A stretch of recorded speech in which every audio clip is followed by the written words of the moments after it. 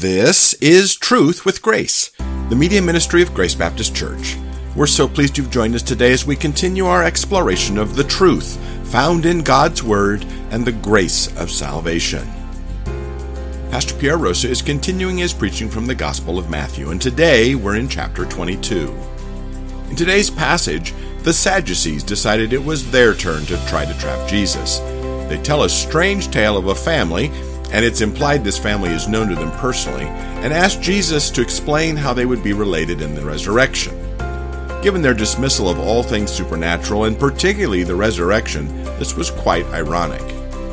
Of course, Jesus noted both the irony and the trap in their questions. So instead of answering them directly, he pointed out just how dangerous biblical ignorance can be.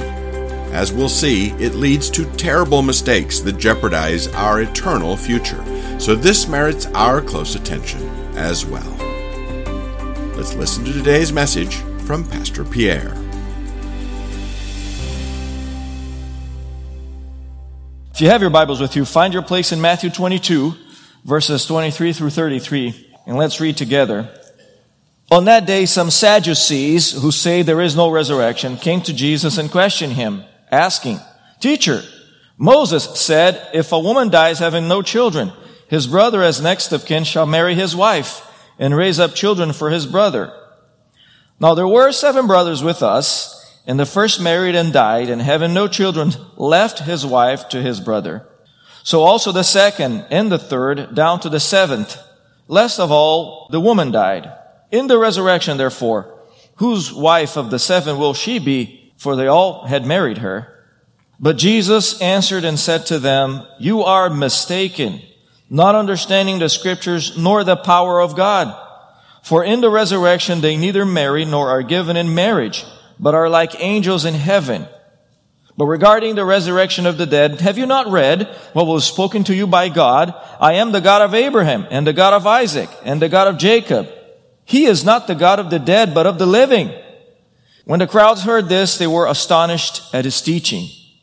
So here we have, church, another group of people trying to trap Jesus in his words, trying to set up landmines for him to step on and discredit his message. But this scene here calls our attention to 3 dangers of biblical ignorance, because that's what the Sadducees were demonstrating. And I want us to be aware of those dangers. And knowing those dangers, being aware of them, will give us great hope. So the first one is underestimating the Son of God. That's what these guys were doing. Verses 23 through 28. They were underestimating the Son of God. Now, because the Sadducees wanted to defeat Jesus at his own game, they countered his teaching methodology by offering him a parable. Did you notice that? Parables are fictitious stories. They're not real. They're not lies. They're just a technique. They are meant to make a point. So Jesus uses that technique very often. We spend a lot of time on Matthew 13, for example, talking about the kingdom parables. Now, the Sadducees are aware of this. They come to Jesus and say, well, let me give you a parable now. But the reason I call them lying liberals is because they say, well, there were some brothers with us. That is not true. The story is so far-fetched that they presented to Jesus here that you can say, there's no way that you have 7 brothers who all died and the wife went down through the 7th brother. This is a devilish parable. It's a lie. But in any case, their strategy proved to be a major blunder, a major disaster, embarrassing for them. Because underestimating the Son of God, they based this fictitious and malicious story in the law of the levirate, which says this in Deuteronomy 25, verses 5 through 6.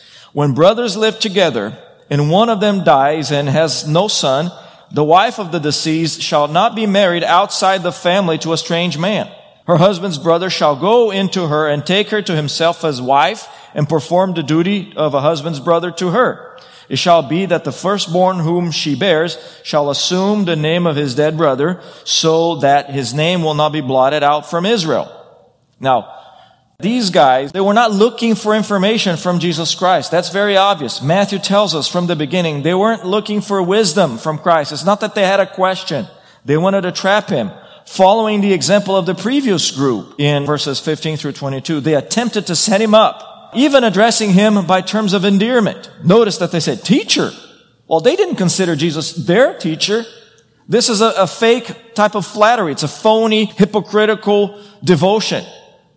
Matthew points out that they did not believe in the resurrection. So if you don't believe the resurrection, what are you doing asking Jesus about the resurrection?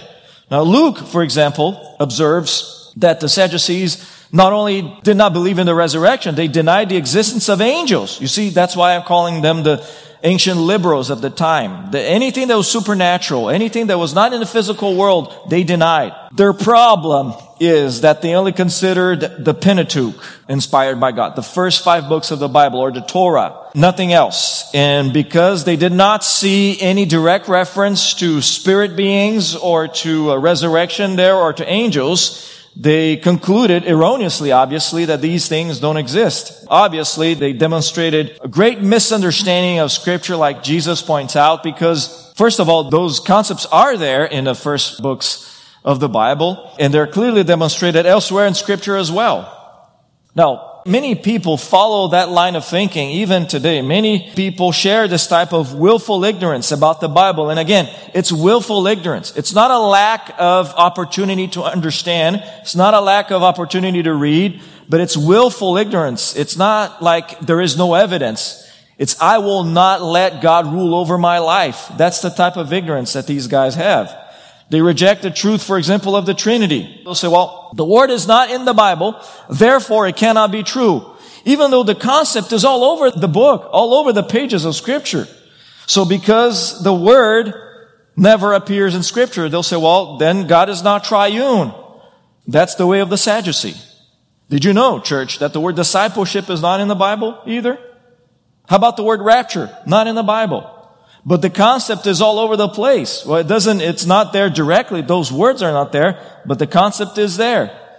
My point in telling you this is that we should not reject sound biblical doctrine just because of a theological word is not specifically mentioned in the text. Although the concept is. Again, that's the Sadducean way of interpretation of Scripture. It's the liberal way. It's the opposition to Christ way of interpreting Scripture. Now, an incorrect view of the Bible is very damaging, and it creates death. It will result in a low view of the Son of God. See, that's why these guys were underestimating the Son of God. They thought that they could trap him because they had no idea who the Son of God was. And an incorrect view of Scripture will result in a low view of Jesus Christ, and consequently, a belief system that demotes him to a good teacher, a moral guy, another religious figure of history, a martyr, someone who died never to rise again from the dead. Many people want us to believe that. Many people who call themselves Christians want us to believe in that. Consider what C.S. Lewis called a trilemma. I don't even know if that's a real word, a trilemma. But he says, you only have 3 options when you are exposed to the divinity of Jesus Christ. When the Son of God reveals himself to you through the pages of the Bible, you can consider him a lunatic because he claimed to be God. So if he's not God, but he claimed to be God, he has to be crazy. So according to C.S. Lewis, he's either a lunatic or a liar because he claimed to be God knowing that he was not God. Or the other option, which is that he is Lord. And that is the only valid option because he proved to be Lord by raising from the dead, and by giving plenty of evidence of his resurrection and therefore proving his divinity. Now let me take some time now to show you his divinity and his lordship here. Paul writes to Titus, in case you need it, you say, well, or maybe somebody told you, the Bible never claims that Jesus is God. This is what Paul tells Titus. For the grace of God has appeared, bringing salvation to all men, instructing us to deny ungodliness and worldly desires and to live sensibly, righteously, and godly in the present age, looking for the blessed hope and the appearing of the glory of our great God and Savior, Jesus Christ. Titus 2, verses 11 through 13. You will remember, for example, when Jesus received worship from doubting Thomas. When Thomas said, I will not believe him until I see the marks of the crucifixion. And when Jesus Christ showed up to him and said, touch here, Thomas. Thomas called him my Lord and my God, John 20, verse 28. Don't let anybody tell you that this was an expression of surprise of Thomas saying, oh, my Lord, my God. Because this was not the way that Hebrew people talked at the time. This was him giving him worship and Jesus accepting it. Now, I could preach an entire sermon of the other claims of divinity that from Jesus himself and from the rest of the Bible. But that's not the point of the passage here. I just want to show to you that people who deny the divinity of Christ, people who deny the supernatural, specifically in the area of the divinity of Christ, cannot be saved. Because by rejecting such a foundational truth, they willfully underestimate the Son of God, just like the Sadducees here did. And likewise, people who denied the resurrection of Christ don't have saving faith. You see, when people deny the resurrection of Christ, they are placing their faith in just a man, just like anybody else. They might as well just believe in someone who never rose from the dead, a religious leader who is still in the grave, for example, Muhammad or Buddha or Joseph Smith or David Koresh. Take your pick. They're all in the grave. They never rose from the dead. Jesus Christ rose from the dead because there is such a thing as the resurrection of the dead against the Sadducean way of thinking. Underestimating the Son of God leads to eternal death. The sad destiny of the Sadducees here, when these guys died, they woke up in the afterlife surprised by the screams of agony of people around them, which they themselves would start to experience as soon as they woke up in Hades. Lower Hades, to be more specific. Listen to this. Luke 16, verses 19 through 31. By the way, this is not a parable that Jesus tells, because when Jesus tells parables, he uses fictitious characters. This is a real story. Listen to Luke 16, verses 19 through 31. Now there was a rich man, and he habitually dressed in purple and fine linen, joyous living in splendor every day. And a poor man named Lazarus was laid at his gate, covered with sores, and longing to be fed with the crumbs which were falling from the rich man's table. Besides, even the dogs were coming and licking his sores. Now the poor man died and was carried away by angels. See, angels do exist, according to what Christ says. And by the way, he's going to heaven not because he was poor, but because he was a believer in the true God. So the poor man died and was carried away by angels to Abraham's bosom. And the rich man also died and was buried in Hades. See, the guy ended up in Hades. He lifted up his eyes. So he's looking up from Hades, being in torment. And he saw Abraham far away and Lazarus in his bosom. And he cried out and said, Father Abraham, have mercy on me, and sent Lazarus so that he may dip the tip of his finger in water and cool off my tongue. For I am in agony in this flame. So church, in lower Hades, there is agony, there is flame, and there is people who are desperate to get out. But Abraham said, Child, remember that during your life you received your good things, and likewise, Lazarus, bad things. But now he's being comforted here. See, the other point that we need to understand that wherever this was, the Abraham's bosom, there's comfort. And you are in agony. And besides all of this, between us and you, there's a great chasm fixed. So those who wish to come over from here to you will not be able. And none may cross over from there to us. See, another point for us to understand, between Hades and this place, there's a great chasm there that people can't go from one to the other. And people who are in lower Hades want to go there, but they can't because they're suffering in agony forever. And he said, Then I beg you, Father, talking to Abraham, that you send him to my father's house, for I have 5 brothers, in order that he may warn them, so that they will not also come to this place of torment. Another point for us to understand, lower Hades is a place of torment. But Abraham said, They have Moses and the prophets. Let them hear them. That's a reference to the Bible, the Old Testament. In other words, they need to read their Bibles. They need to understand Scripture. And he said, No, Father Abraham, but if someone goes to them from the dead, they will repent. But he said to him, If they do not listen to Moses and the prophets, they will not be persuaded, even if someone rises from the dead. So church, what do we learn here? That unless people understand their Bibles and they read their Bibles, even if someone raises from the dead and tells them, they will not believe. That's the power of Scripture that the Sadducees misunderstood, that they missed the power of Scriptures. Unless you read Scriptures and you are convinced from the text, because that is direct revelation from God, you will not be convinced. And here are the Sadducees. Imagine the day that they died, they are there in this place of agony, wanting to get out. learning truth way too late. And it's an irreversible situation for them and for everybody who dies outside of Christ. It is a terrible thing to fall into the hands of the living God, the Bible says. The living God, not the God of the dead. Sadly, the Sadducees misunderstood Moses and neglected the prophets. You see, what Abraham says in this story here, he says, they need to listen to Moses and the prophets. Well, the Sadducees only listened to Moses. And even then they missed what Moses said. They neglected the prophecies because all of the prophecies point to Jesus Christ. And they missed that. Church, likewise, anyone who refuses to take the Bible at face value does the same thing. They miss God, and as a result, they are at great risk of spending eternity in a place of torment, in a place of agony, in a place where the flame never dies. They will join this man in eternal agony unless they repent. And that's our job, to tell them. Listen to Moses and the prophets. Listen to what the Bible says. Repent, come to faith in Jesus Christ, and you will live. No. Speaking of Moses and the prophets, let me show you the second danger of biblical ignorance. The first one we concluded is underestimating the Son of God, but the second is undervaluing the Word of God. The first part of verse 29, undervaluing the Word of God. The first half of this verse here, verse 29, contains what I call one of the most frightening statements from the mouth of Jesus Christ. You don't want to hear that from Christ, unless it's in a context of correction. And you are mistaken now, you want to be corrected. But the point is, I fear misunderstanding the Word of God greatly. Not only for my own spiritual health, but also for the health of the flock that God has entrusted to my care. If I don't know what I'm talking about from up here, you're not going to know what I'm talking about. If I don't understand what the Bible says, then you're not going to understand what the Bible says. So I welcome this healthy fear. It's the fear of misunderstanding God's Word.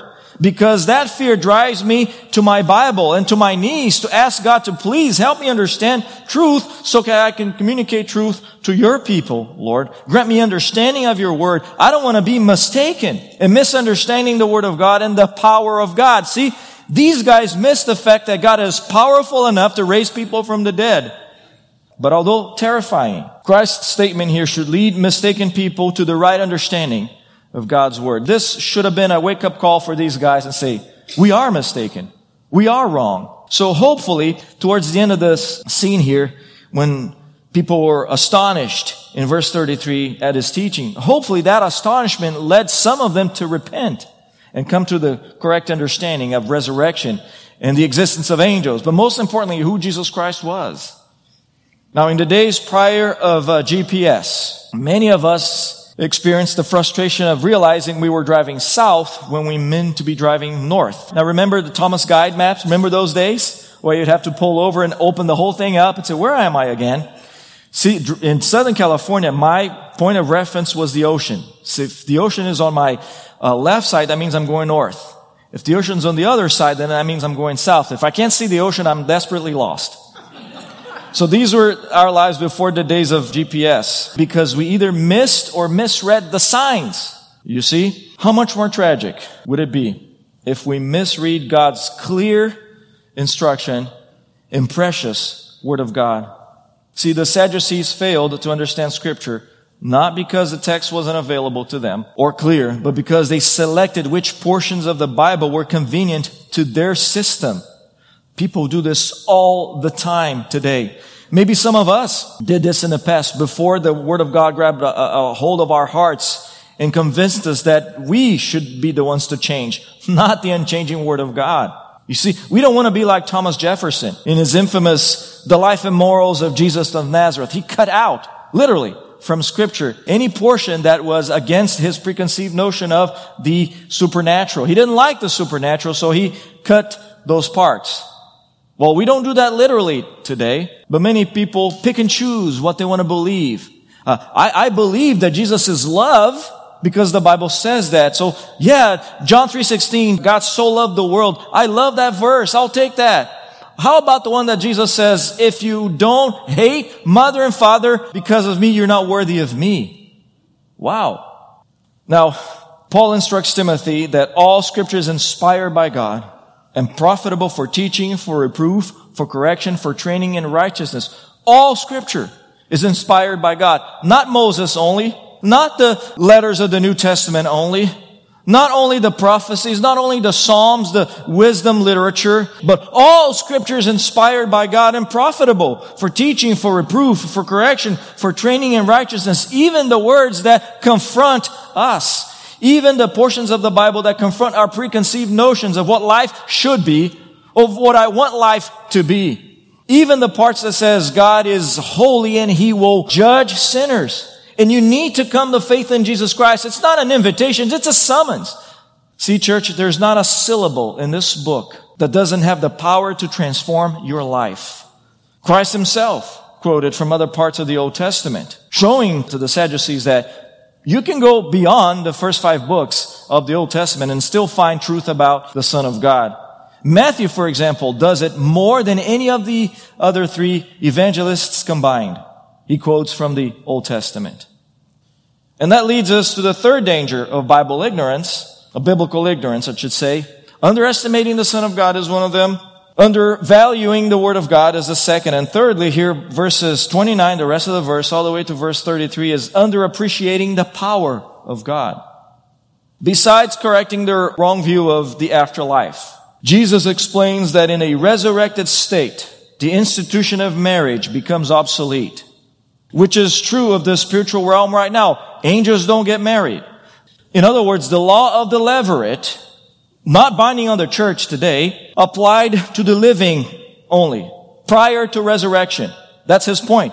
They're bringing to him the law of the levirate. He's saying, well, that law only applied to the living prior to resurrection because physical and spiritual union, for example, becoming one flesh, is reserved for marriage and it's an exclusive blessing we enjoy in this life. But when we get to the resurrected state, we will enjoy much better things. We will be together until death separates us. But resurrected saints have no need for that level of companionship. Why, church? Because they will enjoy glorified, sinless fellowship with one another and with God in His very presence. So we're not going to need that type of fellowship that we enjoy now. More importantly, we will have permanent and uninterrupted access to God, the very source of all love, joy, and spiritual intimacy.